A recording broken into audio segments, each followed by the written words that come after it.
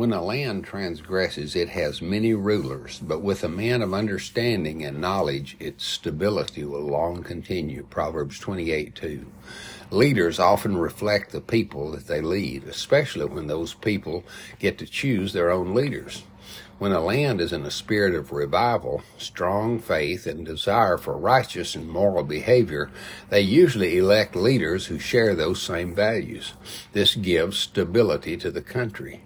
However, when a land transgresses and forgets God and loves sin, they elect leaders who reflect those attitudes. Yet they expect the leaders to fix the symptoms of the problems without dealing with the root causes.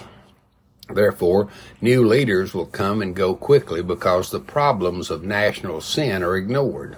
In the Old Testament, Israel had stability and long-reigning kings when the people walked in faith.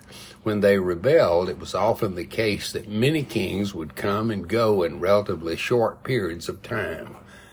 They did not elect their kings. However, it is even more likely in a land that does elect its officials for righteous leaders to reflect a population that honors God.